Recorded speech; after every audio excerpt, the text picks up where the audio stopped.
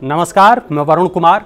मनी9 आपके लिए लाया है ऐसी खबरों का बुलेटिन जो आपकी जेब और जिंदगी पर असर डालती हैं।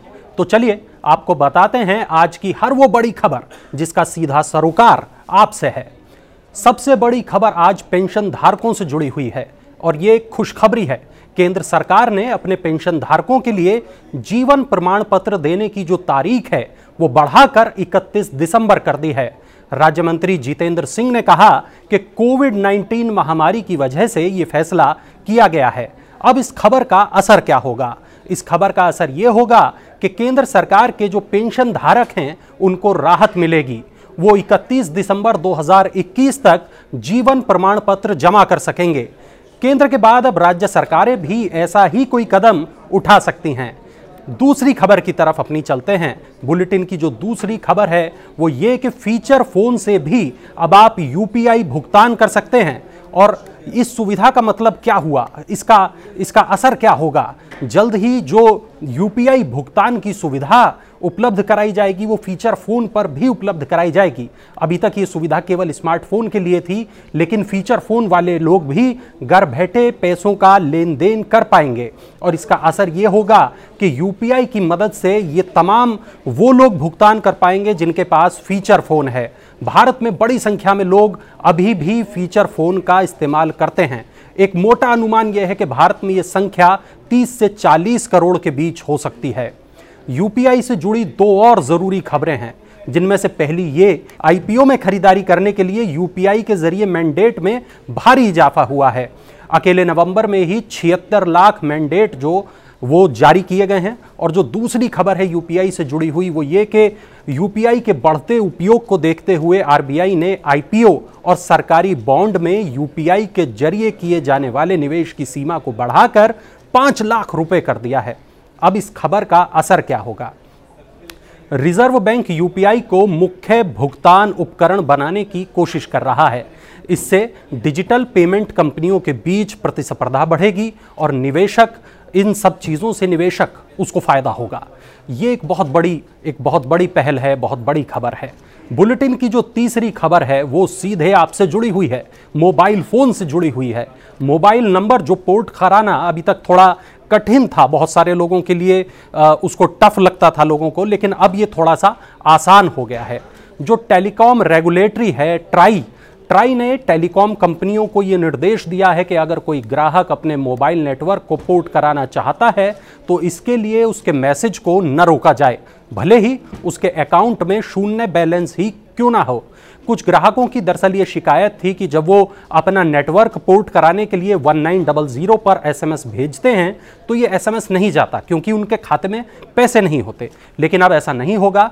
अगर आपके अकाउंट में पैसा नहीं है तब भी आप 1900 पर एसएमएस कर पाएंगे और इस सुविधा का जो लाभ है वो उठा पाएंगे। इसका असर क्या होगा? कंपनियों की जो मनमानी है उस पर रोक लगेगी, उपभोक्ताओं को ज्यादा ताकत मिलेगी। ये एक बहुत बड़ी बात है। और इसका जो दूसरा असर होगा, नंबर पोर्ट कराते वक्त जो बैलेंस के डूबने की चिंता अमूमन लोगों को होती है वो नहीं होगी। यानी कि पूरी तरीके से निश्चिंतता के साथ आप अपना नंबर पोर्ट करा पाएंगे।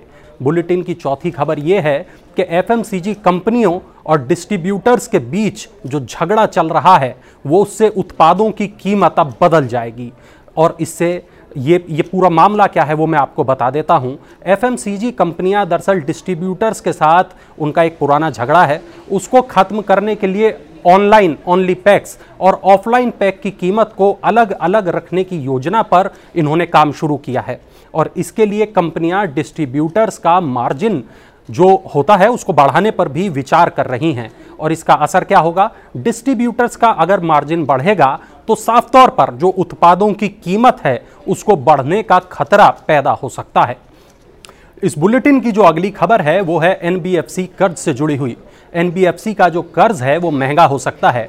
कोरोना वायरस के नए वेरिएंट ओमिक्रॉन की वजह से ऑडिटर संपत्ति गुणवत्ता को बेहतर बनाए रखने के लिए एनबीएफसी कंपनियों पर कर्ज के लिए अधिक प्रावधान करने का प्रेशर बना रहे हैं।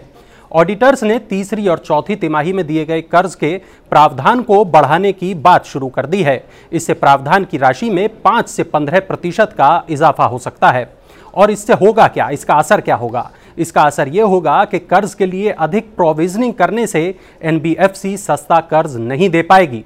पिछले 1 साल से इस चीज की हालत बहुत खराब है। अगली खबर जो बुलेटिन की है वो है जीवन बीमा कंपनियों की पॉलिसी जो है उनकी बिक्री बढ़ गई है। दरअसल कोरोना महामारी की वजह से नवंबर माह में एलआईसी सहित जो 24 जीवन बीमा कंपनी हैं उनके कारोबार में प्रीमियम में 42% की बढ़ोतरी दर्ज की गई है। जीवन बीमा कंपनियों के नए कारोबार प्रीमियम के रूप में 27,177 करोड़ रुपए मिले हैं। वहीं दूसरी ओर कंपनियों ने महामारी की शुरुआत से अब तक कोरोना से हुई 1,68,000 मौतों के लिए 14,600 करोड़ रुपए के दावों का निपटान किया है। और इसका जो ये खबर थी, इस खबर का असर क्या होगा? इस खबर का असर ये होगा कि जो कोरोना के नए वेरिएंट की अनिश्चितता है, इससे जीवन बीमा की मांग बढ़ गई है और इस वजह से जो प्रीमियम है वो महंगा हो सकता है।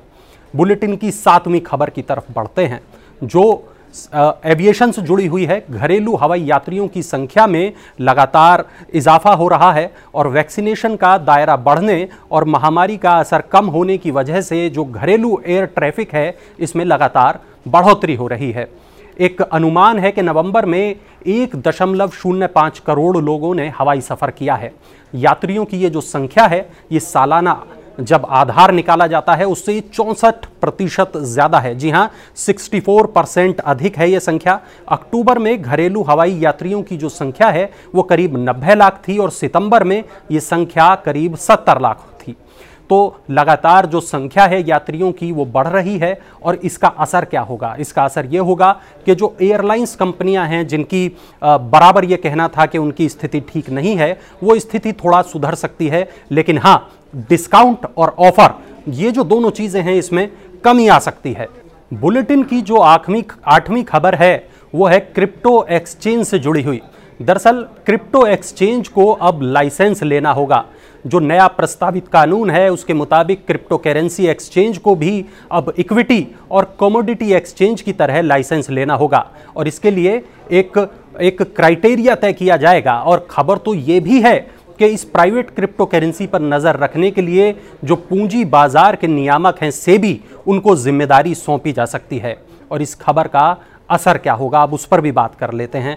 इस खबर का असर ये होगा, जो क्रिप्टो करेंसी एक्सचेंज है इसको लाइसेंस के लिए एक फीस देनी होगी जिसकी लागत खुदरा निवेशकों यानी कि आपसे ही वसूल की जाएगी, रिटेल निवेशकों से वसूल की जाएगी। बुलेटिन की जो 9वीं खबर है वो है आरबीआई से जुड़ी हुई। आरबीआई ने आज सुबह मौद्रिक समीक्षा नीति की घोषणा की जिसमें रेपो रेट को 4% और रिवर्स रेपो रेट को 3.35% पर बरकरार रखा। चालू वित्त वर्ष में जीडीपी ग्रोथ को भी 9.5% पर आंका गया है। महंगाई दर भी 5.3% पर बरकरार है। तो ये जो पूरा जो रिपोर्ट है, ये पूरी पॉलिसी आज जारी की गई, इसका असर क्या होगा? सस्ते कर्ज के जो दिन हैं वो खत्म होने वाले हैं। हालांकि जमा पर जो ब्याज है वो अधिक आपको मिलेगा, ऐसे आसार बनते दिख रहे हैं। ये वो तमाम खबरें थीं जिनको जानना, जिनको समझना आपके लिए बहुत ज़रूरी था। अगर आपको हमारी ये पहल अच्छी लगी है, अगर ये बुलेटिन आपको अच्छा लगा है तो इस वीडियो को लाइक करें, अपने दोस्तों के साथ शेयर करें और अगर आपका कोई सवाल है, अगर आपका कोई सुझाव है तो वो कमेंट बॉक्स में ज़रूर दर्ज कराएं। और हाँ, इस चैनल को सब्सक्राइब करना मत भूलिएगा। कल फिर मिलेंगे ऐसी ही तमाम बड़ी खबरों के साथ, हर उस खबर के साथ जो आपकी जेब और जिंदगी पर असर डालती है।